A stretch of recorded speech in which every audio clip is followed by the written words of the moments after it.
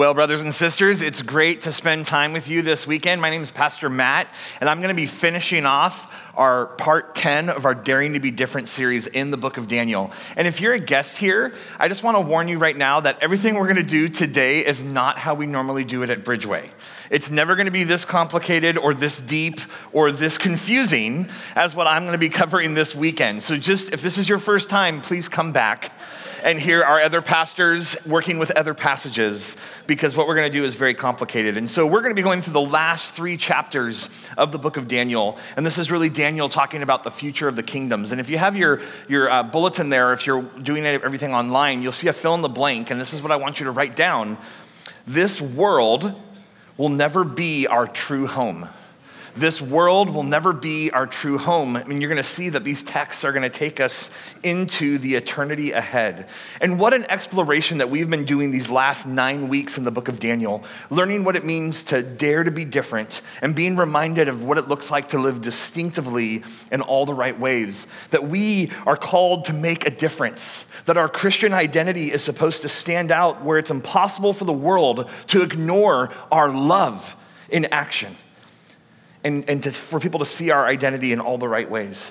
And we watched in the first 6 chapters of Daniel, Daniel and the 3 strangers in a strange land, living in unexpected ways, reminding themselves who they belong to. Not the king of Babylon, not the king of the Medo-Persian Empire. They belong to Yahweh, they belong to God. And they can be a voice and a presence of transformation. And they stayed close to their God, and they realized that their God had a plan for all the nations and all the empires, and not just Israel. And they were reminded that he works in the greatest crises, and that he is above all human empires and human leaders.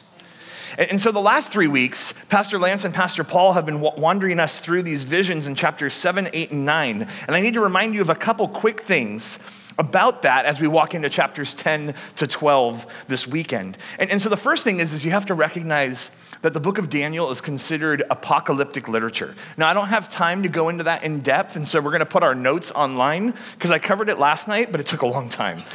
But apocalyptic literature is intended, in essence, to interpret the present earthly events in light of the supernatural world and of the future. But more importantly, it's meant to influence the understanding and behavior of the audience. It's supposed to change how you live, where you are, and the situations you're in. It gives you a way to process experience. And the last 6 chapters of Daniel is apocalyptic literature. It's the only apocalyptic literature in the Old Testament. The book of Revelation in the New Testament is apocalyptic literature. And so you can go and understand a little bit more about that, but some vital pieces, 3 things I definitely want you to hear, is that apocalyptic literature concerns not just future and opinions about what the future might be. It concerns past, present, and future. And it's going to zoom in and out, and it's going to repeat themes over and over again, and it's going to use a sharp dualism where it's going to contrast the present age that's dominated by evil, which will feel like all the time, and a future age of change that will come in the complete kingdom of God. And so the book of Daniel is apocalyptic literature, and it's also prophetic literature. And one of the challenges you have when you're dealing with prophetic literature is that things are fulfilled, but they're not always completely fulfilled. So something is said, and you'll see it come to play, but only partially. And there's still pieces left. And that becomes challenging, because then you have to decide as a reader and as a community of faith, has this fully come to play, or is there more still to come? And that makes it challenging, especially in the texts that we're working with. And so as we're reading all these visions, we can't separate them from the larger book, though, from the stories we have of Daniel in chapters 1 to 6, because those show how to live distinctively in dangerous times when it seems like God is not in control. And all these visions of the future are going to bring up the same issues, but not with Daniel and the 3. But you're going to see that in the same way, God delivers and God strengthens through the danger, not just from the danger. And so we're going to see that happen. And so we have to review a little bit about what was covered in chapters 7, 8, and the last part of 9, verses 24 to 27, because they all tie into what we're talking about today. And so one of the things about all these chapters is they all have to do with this art of knowing ancient Near Eastern history, which some of us are like, yes, I love studying history, and the rest of us are like, you already lost me because I suck at history and I don't want to deal with it more. But the way you understand and navigate through these visions is you have to engage with ancient Near Eastern history. You also have to just give Daniel a break, because Daniel gets these visions over multiple decades, and there have a lot of similarities and overlap. And so you have to imagine Daniel trying to go back and sit down and still with the work of the Spirit, trying to write things out and go, was that the first vision or was that the second vision during the reign of Belshazzar? Is this Darius? And trying to put it all down. So give Daniel a break and also give anyone that preaches on it a break, okay? Because it's very complicated. So I like what Lance said when he was talking about chapter 7, because he said it really well. The stories in the first 6 chapters are about what it looks like when God is in charge. The visions of the future in the last 6 chapters are about how God is in charge of what's to come, that God's plan is playing out and it will come to pass. And so in chapter 7, Lance talked about different beasts that were going to come and these horns, and that there was these 2 groups of 10 horns, and they're representing certain empires, and that they're going to eventually rise to one horn that's going to rise up, and it's going to be an evil leader that's going to leave this impact. Right? And a lot of people tend to understand it as an antichrist. And Lance kind of introduced us to having to wrestle with this. Are these passages literal or are they figurative? And what's hard is that it's hard to make those delineations. However, the more you read, the more you study, you start seeing patterns emerge, and we see that God does tend to speak in humanity in similar ways so that we can understand. For Daniel, he was speaking in language that had to do with the ancient Near Eastern culture. So there were things that Daniel would have heard and he would have went, yes, I understand. And yet you'll find as he's receiving them, he is still stumped. He didn't know things until it was actually described to him by an angel. But we have the ability to not only look at what these visions were, but we get to see the other visions in the Old Testament, we get to see the teachings of Jesus Christ, and we get to see the final revelation, the final apocalyptic literature that comes in the scripture. And so we can see this pattern and promise that there is hope still to come. And so chapter 7 is this rehash of a dream that Nebuchadnezzar had in chapter 2, but then you move into chapter 8 and it's a whole nother vision that repeats a lot of the same things. And twice God has revealed to Daniel that there are coming earthly empires. And Lance talked a little bit about those, how there's a 2-horned ram and a floating unicorn goat, and they're violently clashing, and this is the Medo-Persian Empire and the Greek Empire, and the unicorn horn breaks, and 4 more horns rise up, and one gets really bigger, that's not a word. One really giant grows, right? Now I'm speaking in other languages. And so this grows, and Lance talked about how a lot of people look at this as possibly Antiochus IV, Epiphanes IV, or a potentially future Antichrist. Well, that takes us into chapter 9, verses 24 to 27, that Paul just briefly kind of went over last weekend. And he was talking about how in Daniel's confessional prayer, he's searching for revelation on the matter of the return of Israel from exile in Babylon. That Jeremiah had given a prophecy that after 70 years they would return. And God gives Daniel what he needed. Some details on the timing of the return and the restoration. But you're going to see it's not very clear, and we're going to walk through it. But 3 things Paul asserted that I really valued. He said, God is not done with Israel. He's not letting go. It is going to get messy and get messier, and it's going to go longer, way past Daniel. And Daniel needed to hear that, and it's all going to come back to belonging to God, to trusting God, which we're going to talk about a lot this weekend. So if you have your Bibles, turn to Daniel chapter 9, verses 24 to 27, because Paul only briefly walked through it, and we need to go through it again in order to walk in to chapters 10 to 12. But you're going to see that it's going to say 70 weeks are decreed about your people and your holy city to finish the transgression, to put an end to sin, to atone for iniquity, to bring in everlasting righteousness, to seal both vision and prophet, and to anoint a most holy place. And so first, it's going to remind them that this is about the people and the holy city. This is not yet worldwide perspective. This is talking specifically about the people of Israel. And then it's going to talk about 70 weeks, or 77s is how it actually is translated in the Hebrew. And that's a period of 490 years that for us, we go, why is it being so specific? But in the ancient world, that was how people broke up periods of time. Not just the Jewish people, the Greeks, the Persians, and even later in Jewish history, you would have the Qumran community, and even in some later commentaries called the Peshitas, they would have these 490 blocks. So for them, they heard it as a period of time, right? For a period of time. And Daniel has been dealing with these time periods and trying to wrestle with them. And as a reader, you're left to have to figure out a lane that you're going to go down as you read these types of things. And Paul talked briefly about this, and I think it's worth talking about again, because there's really 3 lanes to read a passage like this. One is allusively.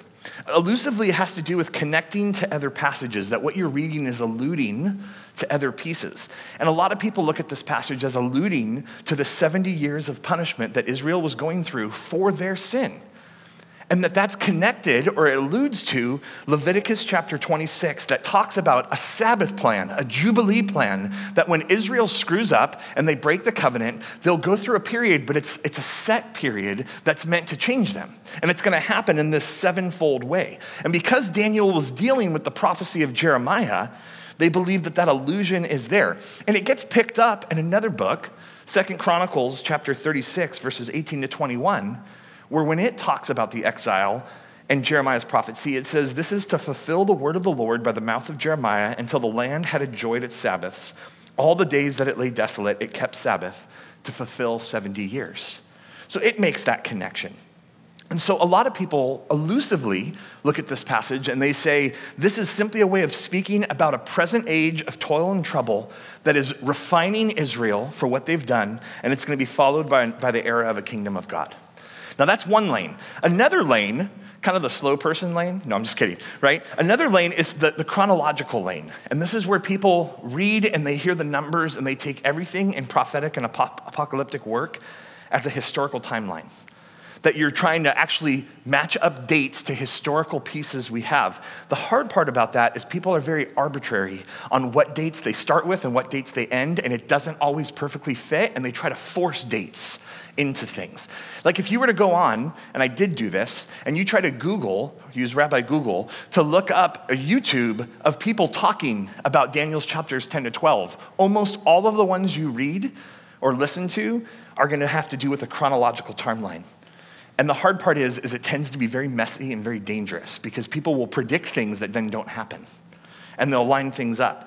And really, for instance, in the passage, it's going to talk about from the decree to rebuild Jerusalem until the coming of an anointed, right? And so when you're dealing with dates on a chronological timeline, you have to say, okay, the decree of the return to Jerusalem.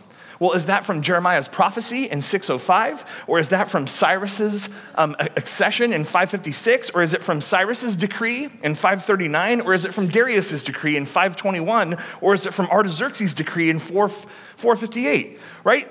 People pick them and then they try to do the math and then they totally forget that they had different calendars in the ancient world and they try to put it together. And so it tends to be a dangerous lane. Then a third lane, and Pastor Paul talked about this, is the chronographical.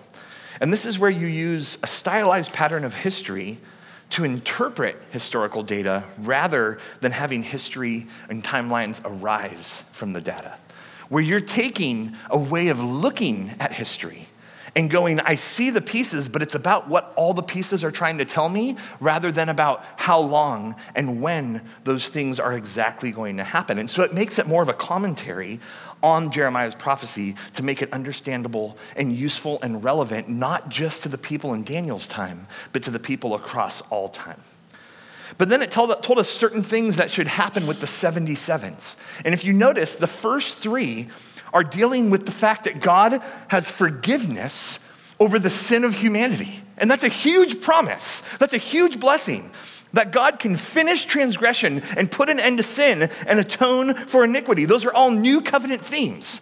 That by the blood and the activity of God, we can be saved. And part of this is a response to Daniel's confession of sin. And then he's going to say, you're going to seal up the vision and the prophet. And that's not seal up like pack away that we do at Christmas with all of our stuff and put it in bins in the garage. To seal it means to authenticate it. You are going to authenticate Jeremiah's prophecy of the 70 years, and you are going to show a fulfillment to it.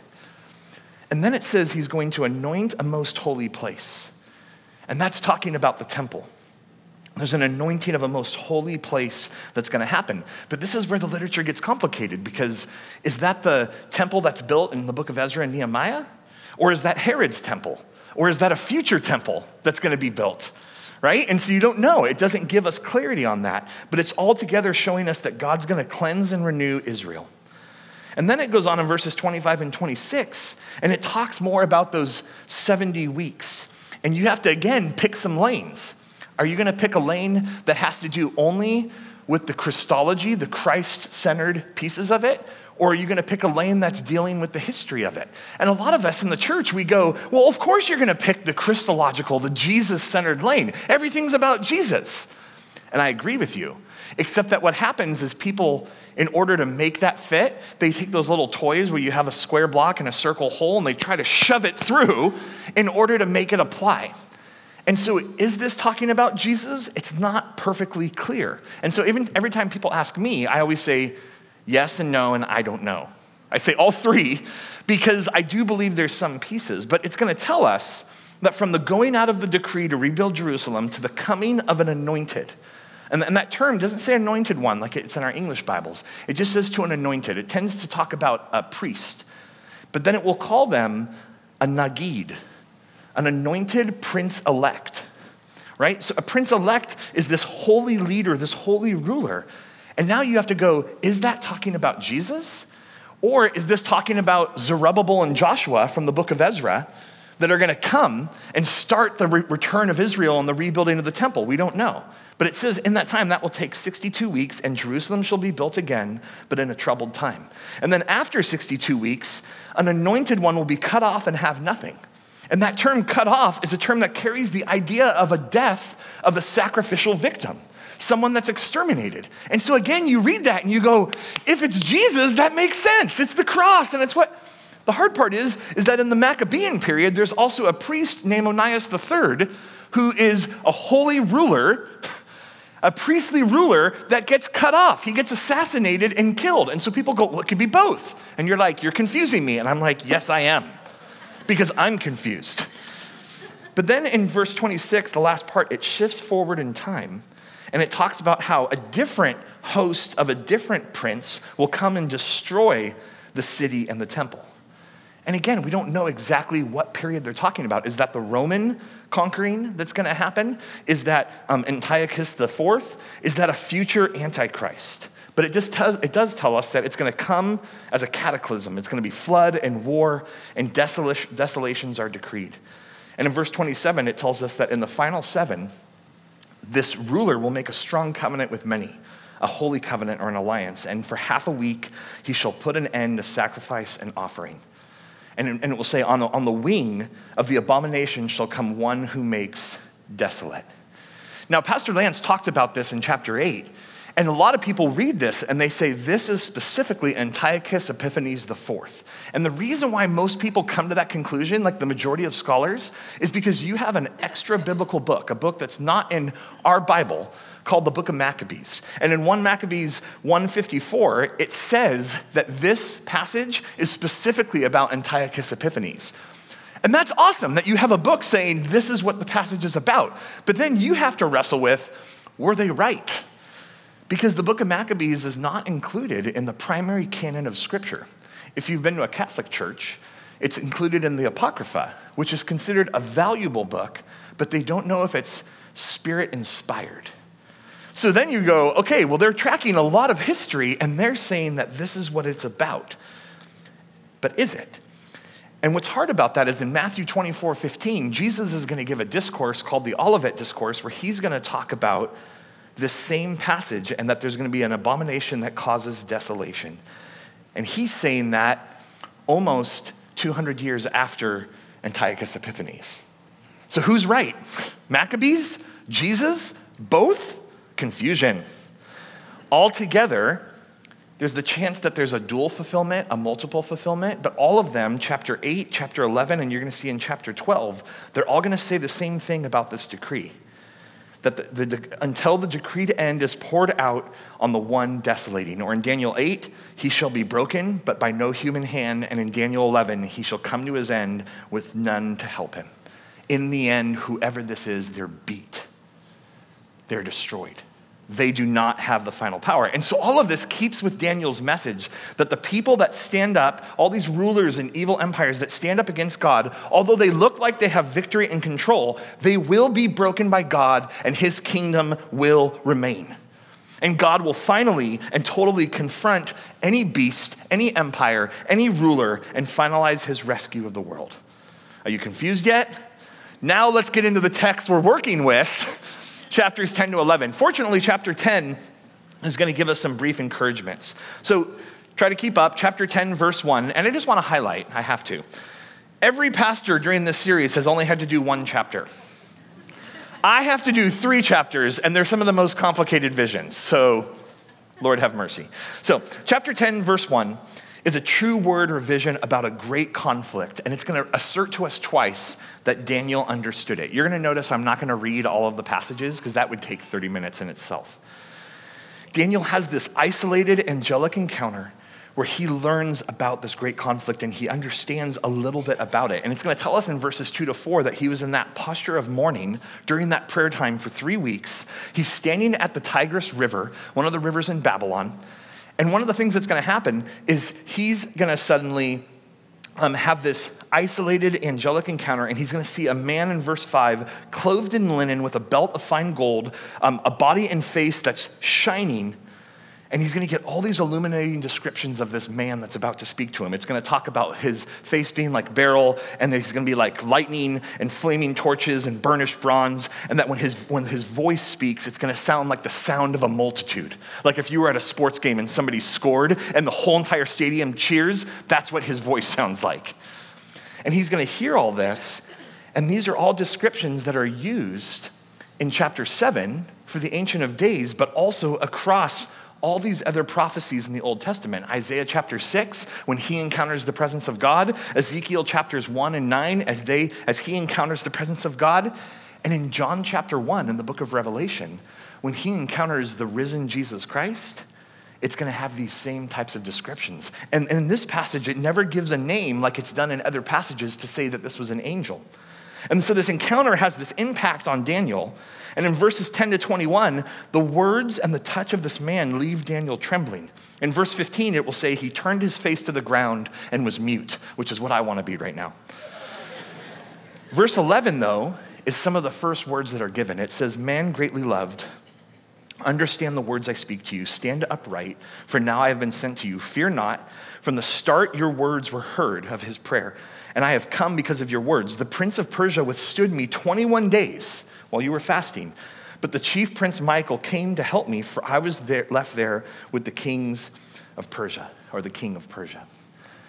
So this angel gives him some encouragement, but then he tells him that there's something happening on a whole nother level. And this passage is one of those reminders that history is not the outworking of human decisions alone.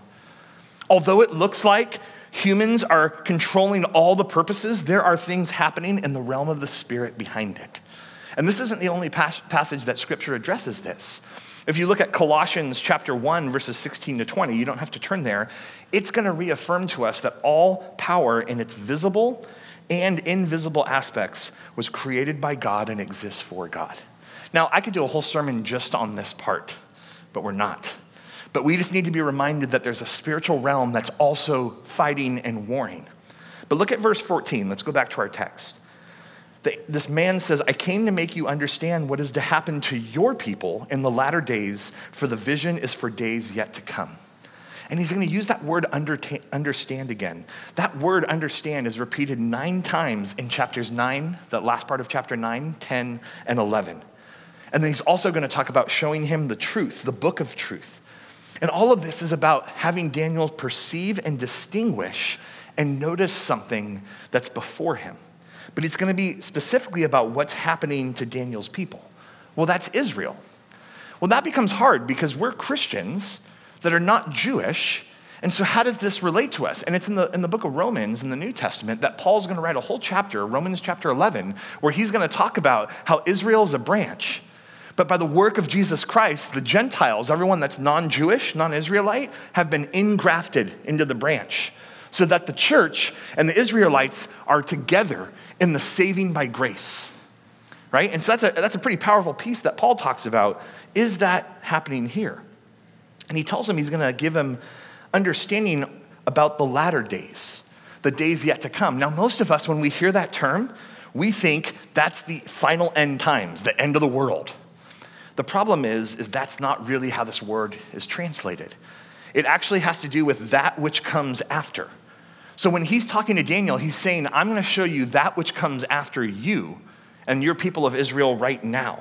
How history is going to come to its outcome. I'm not yet telling you the final end, although he'll start using language about that a little bit later.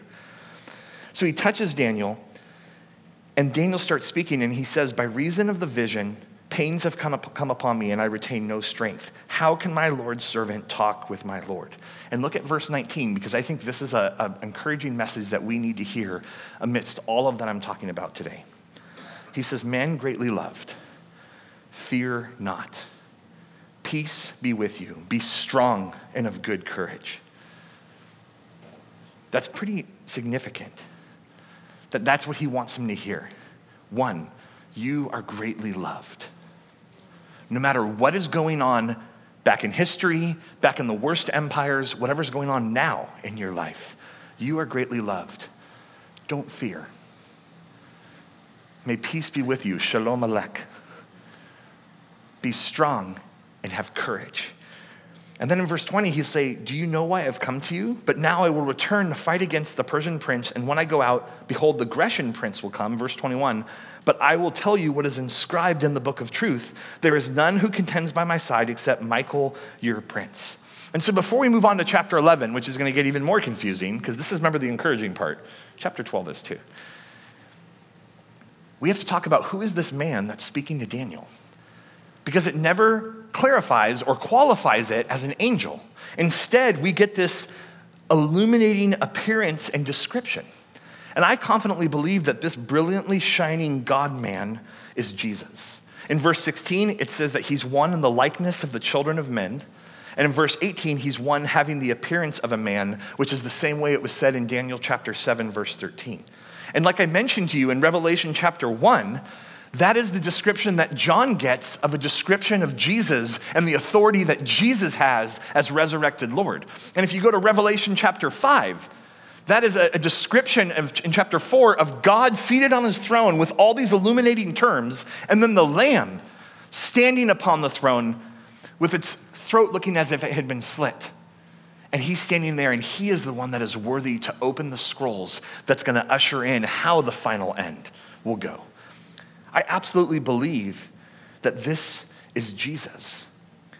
And I believe it also because of that reminder and the encouragement it gave him, that you are greatly loved.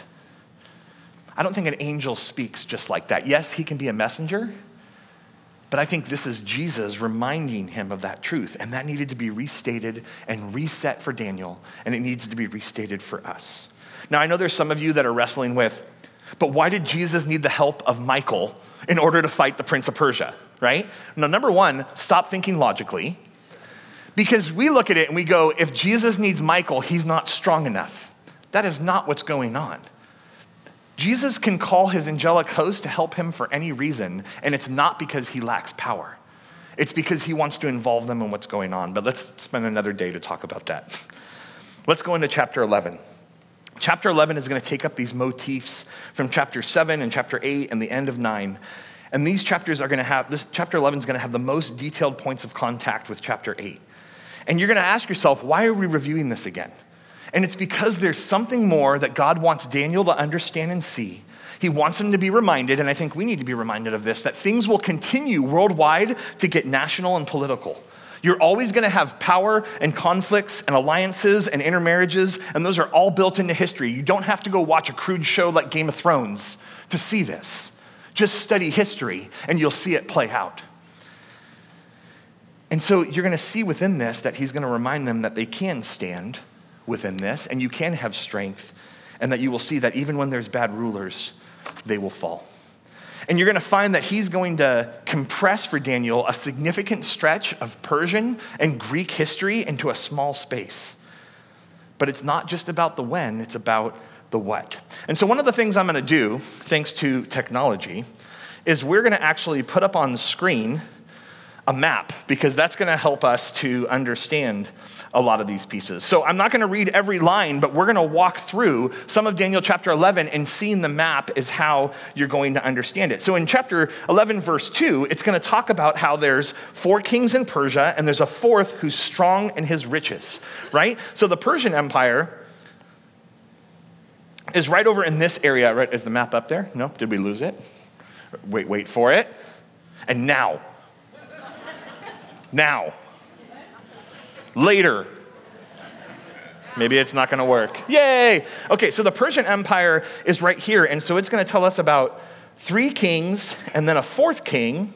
Do a little crown here for you. A 4th king that's going to come in, and he's going to stir up against the kingdom of Greece, right? So he's going to come and he's going to do that. And it's going to give you 200 years of Persian history in one verse. And it's not perfect history because there's more than 4 kings in the Persian Empire, but it's trying to relay certain elements.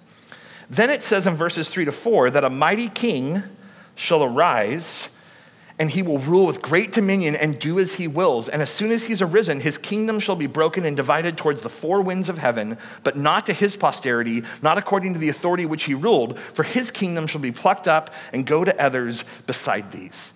And so what's going to happen is you're going to have a guy named Alexander the Average, and he's going to make his way, and he's going to conquer the entire Persian Medo Empire, okay? That's a lot, right? Because it goes all the way to India, all the way down into Central Africa, and all the way up, almost all the way to Rome.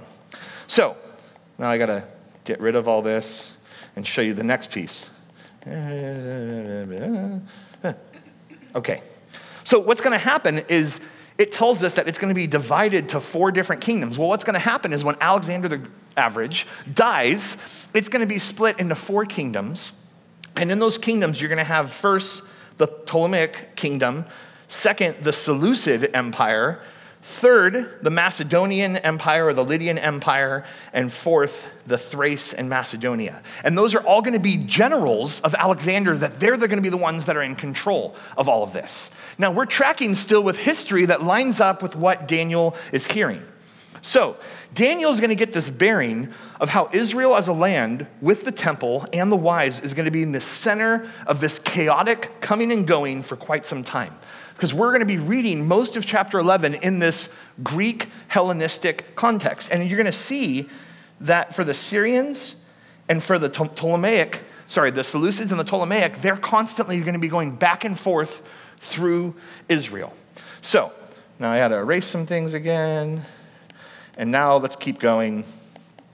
Okay, so now moving on to verse 5, it's going to tell us there's a strong prince of the south with great authority, and he's going to ally and make agreement with the king of the north. So you have a king of the south, king of the north, and he's going to go and make an alliance, and they're going to give their daughters and sons together. And you're going to see that these 2 realms lie on either side of Israel and contain the movements of what's going to happen in Israel. And it's going to say, in the south, a branch from her root shall arise, and this offspring, this prince of the south, will go and conquer the fortress of the north, in verse 7. He's going to carry off to Egypt their gods, in verse 8. The northern kingdom's going to try to come down and do a raid, in verse 9. It's not going to work. And then you move into verse 10. And now it's going to say in verse 10 that the northern king and his sons are going to come down, and they're going to assemble great forces and wage war and overflow and pass and carry as far as the fortress of the kings of Egypt. And this is reference to a guy named Antiochus III. He wants to capture this land that's in between them, the area where Israel is. Why is that so important? We'll talk about that another time, right? He gets in there, and in rage, in verse 11, it says the southern king will come out to fight him, right? And he's going to raise a great army, and it's going to be given into his hand. And it's going to say, when the northern army is taken away, the southern king's heart is exalted, and he shall cast down tens of thousands, but he will not prevail. Now, this actually lines up very closely with a battle called the Battle of Rephiah in 217, which you don't have to know that name. But the most important piece is the southern kingdom loses, and you know why they lose? Because they only have 73 elephants, and the northern kingdom has 102. It all comes down to the elephants, right? So, okay, so are you confused yet? Darn it, I need to confuse you more. Let's keep going then. Right? So what happens is then you get into verses 13 to 15, and it says, the northern kingdom shall again raise a greater army and supplies and shall come on. And he will rise against the southern king, and the violent among your own people The people in Israel are going to lift themselves up in order to fulfill the vision, but they shall fail. The northern king shall come and siege and take a well-fortified city, and the forces of the south shall not stand. Now, this is involving Israel now, because now there's factions breaking up in Israel that are either staying faithful to the covenant or they're joining the Hellenistic Greeks to go into battle. We'll get to that in a moment. Verses 16 to 17 says that the northern king will do as he will, and he will stand in the glorious land with destruction in his hand. That's not good. And he will come with the strength of his whole kingdom to the south. Now, if you were to look through more of the history, you're going to see that that's going to involve the story of Cleopatra and Ptolemy, and you're going to see that it's more history being interweaved. We're not going to talk about that. Verse 18 says that after that, he's going to turn towards the coastlands and capture, but then a commander will put an end to his insolence and turn it back on him. And so what had happened is Antiochus III, as he kept attacking, started making his way up towards Macedonia and Thrace, and now the Romans in their early stages start getting involved. And so they beat him and they send him back. And he's going to turn back to his land in verse 19 and stumble and fall and not be found, and another will arise, an exactor of tribute for the kingdom's glory. Now I'm going to go ahead and we can turn the map off for now, because now we're going to take a step back again. Now, verses 21 to 45 are going to keep talking about some of this, but it's not fully clear if it's still sitting in this Greek Hellenistic period, right? But we're going to see that it's still going to crash into the elements of the faith of the people of God. So verses 21 to 24 tells us that a contemptible man, a person without majesty, so he has no royalty, is going to come into the kingdom with flattery. And this is where I need to teach you a Hebrew word that's just great, because I like teaching Hebrew words. But the Hebrew word for flattery is klakalaka, which is just a great word if you're trying to flatter someone, klakalaka. And you need to use that 10 times this week, right? So he comes in with klakalaka, and he's going to build up his army and his kingdom, and he's going to sweep away armies before him. And it's going to say that he's even going to align with a prince of the covenant. Well, the people of the covenant is Israel, so he's going to align with a ruler and a leader. Well, in this time period around Antiochus IV, there's a priest named Onias III in 172 that he's considered the ruler of Israel. Well, he's going to ally with Antiochus Epiphanes IV. And so a lot of people look at that as a clear connection.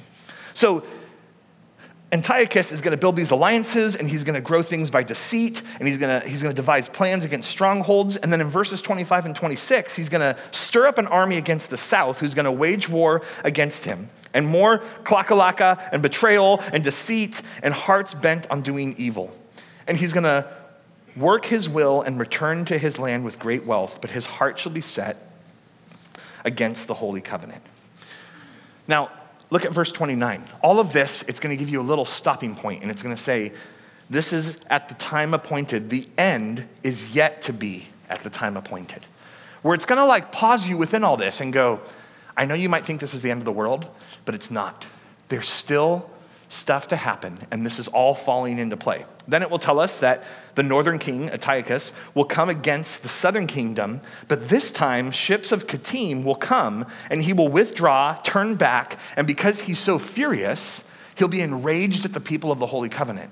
And within history, Antiochus came down, the Ptolemies combined with Rome, and the ships of Kittim are all the Roman fleet. Come and get involved. They beat Antiochus. And there's a great passage about one of the Roman generals. They trap Antiochus on the beach, and the whole envoy puts a circle in the sand around him. And they say, you have to decide whether or not you're going to subjugate to Rome, and you cannot leave this circle until you make a decision. Talk about frustrating someone.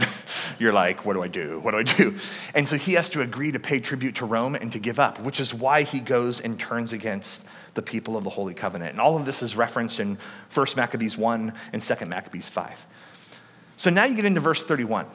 This is where it starts going against the people of faith. It says, forces from him shall appear and profane the temple and fortress, and shall take away the regular burnt offering, and they shall set up the abomination that makes desolate. Oh, sound familiar? So Antiochus will go in, he'll remove the sacred items of the temple, he'll rifle through the sanctuary, and he'll stop the sacrifice to God. He'll repurpose the whole temple to Zeus, Olympius. And he even, some people believe, constructed a statue of Zeus inside the holy place. that's pretty messed up. Now, we look at that and we go, God, it's so horrible that these people are coming in and doing this, and that's what the Antichrist might do. Well, even within Israel's own history, in the 700s, there was a king named Ahaz who did the same thing and desolated the temple. And in the 600s, there was a king named Manasseh who did the same thing. So even people of faith have desolated the temple. But now you have external people coming and doing it. And so this becomes really bad. But it's about what it causes in the people that we have to see. Because verses 32 to 35 shows you this division that happens between those who know their God and those who are being klakalaka.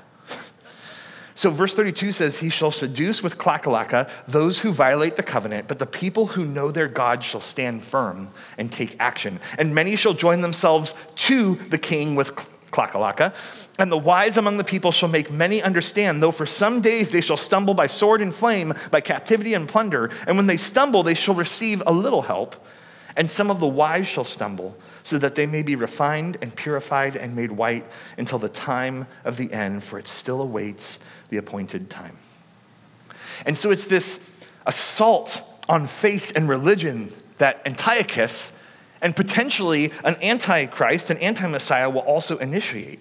And the task of the people of God, both in Daniel's time, in this period, and in any time, is to stand firm and depend on the wise among the people for understanding and to persevere in the midst of persecution. Well, we're not done yet. If you look at 36 to 45, it's going to zoom back and it's going to focus more on the king and show you how bad he's going to get. It tells us in verse 36, he's going to exalt and magnify himself 2 times above every god and above all gods, and he's going to speak astonishing things against the God of gods. Now, if this is Antiochus, he minted on his own coins the name Basileus and Takua Theo Epiphana. I am Antiochus, God manifest. That's how bold that guy was. How much more can future rulers try to declare that? And they have tried. In verse 37, it says, he'll pay no attention to his God or other gods, but will honor the God of the fortresses, perhaps all resources on war. And then you move into verse 40, and now it's going to telescope back. And it's now going to talk about stuff that it doesn't look like we're talking about the Greek empires anymore. And it's going to say that in verse 40, a southern king, and you're like, oh, here we go again. A southern king will attack, but the northern king will dominate like a whirlwind, and he will come into other countries and overflow and pass through. And now you are dealing with, and it will use a term, the time of the end. Ba'et Ketz. These are final oracles that are speaking of a final invasion with an unspecific aggressor. And in verse 41, it says, he will come into the glorious land, and myriad upon myriads will fall. And the news from the east and the north will alarm him, and he'll go out with great fury to destroy. And in verse 45, he's going to pitch his tents between the sea and the holy mountain. And the most likely place that he would pitch his tents to prepare for battle is at a mountain called Har Megiddo. Har Megiddo is right next to a valley called the Jezreel Valley that pretty much goes from the coast all the way to the Jordan River, and it's where all the major battles in Israel's history and from all the nations will be fought. We know it because when you take Har Megiddo in Hebrew and you put it into Greek, you get Armageddon. And so this is where it's talking about a battle that's going to happen in this place called Armageddon. And then abruptly, it tells us in verse 45, he shall come to his end. It doesn't give you any more details. He loses. Chapter 8 had said he will be broken, but by no human hand.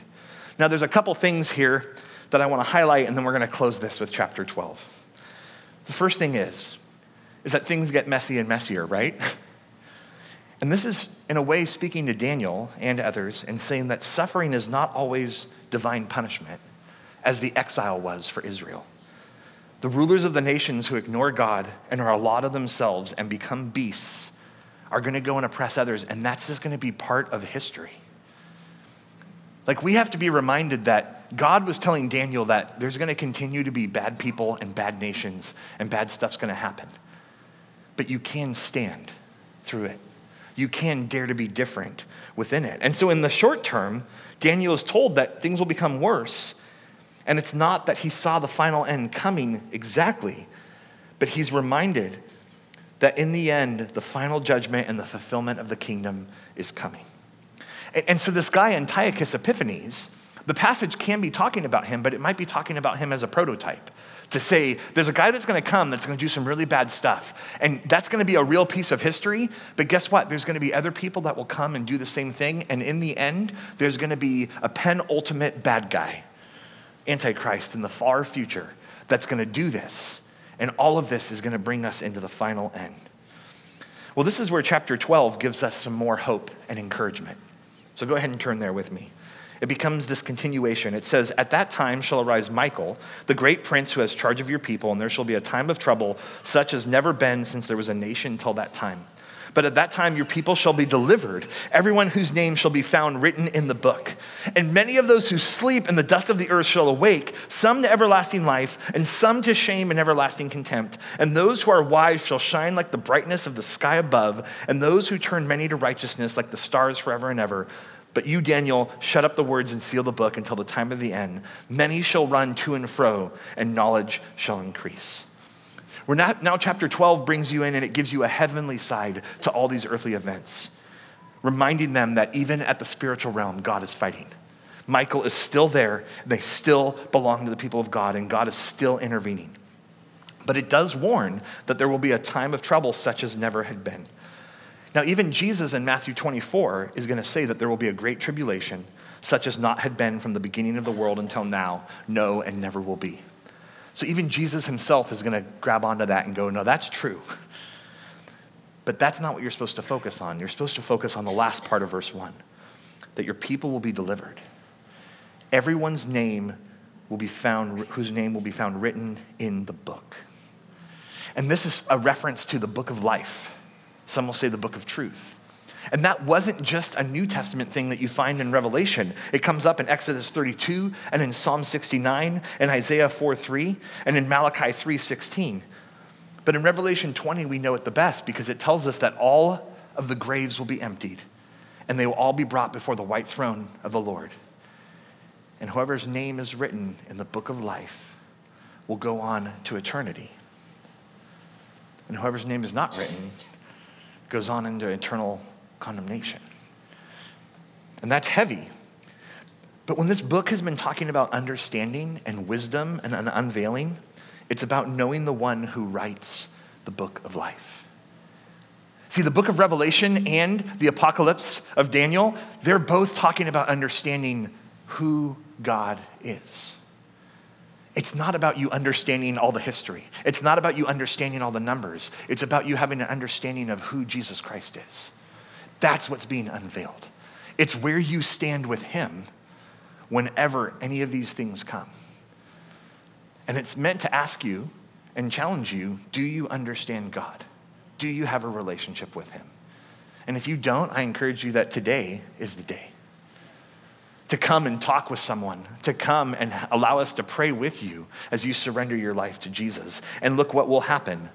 Verse 2, the dead will awaken to everlasting life, from the dust of the earth to everlasting life. And then it tells us a little more. The wise who turn many to righteousness shall shine like the brightness of the sky above, like the stars forever and ever. Where now it gives you even more reference of reward, of what you're going to experience. And it says you're going to shine like the brightness of the sky above, that you will truly be this illuminated light on a hill that has been there to show people what it means to know Yahweh, to know Jesus. And that those, and I love this, those who turn many to righteousness are going to have almost an angelic-like character. It's not literal, but I mean, think about that. What does it mean to turn someone to righteousness? It means to take your story and to point to Jesus. And to go, this is the one that shows mercy and forgiveness. He is the one that's in control when all seems like it's in chaos. But I like how it just finishes by saying, Daniel, shut up the book. Shut it up, seal it. A lot of people are gonna run to and fro and knowledge shall increase. And that's this speaker giving Daniel a little hint from another prophet. Because Amos chapter 8, verses 11 to 12 says, behold, the days are coming, declares the Lord God, when I will send a famine on the land, not of bread, nor of thirst, but on hearing the words of the Lord. They will wander from sea to sea, from north to east, They shall run to and fro to seek the word of the Lord, but they shall not find it. So this speaker is going to tell Daniel, it's going to continue to be like that, where people are trying to find truth. But then he doesn't end it there. He says, but knowledge will increase. Knowledge of what? Understanding of what?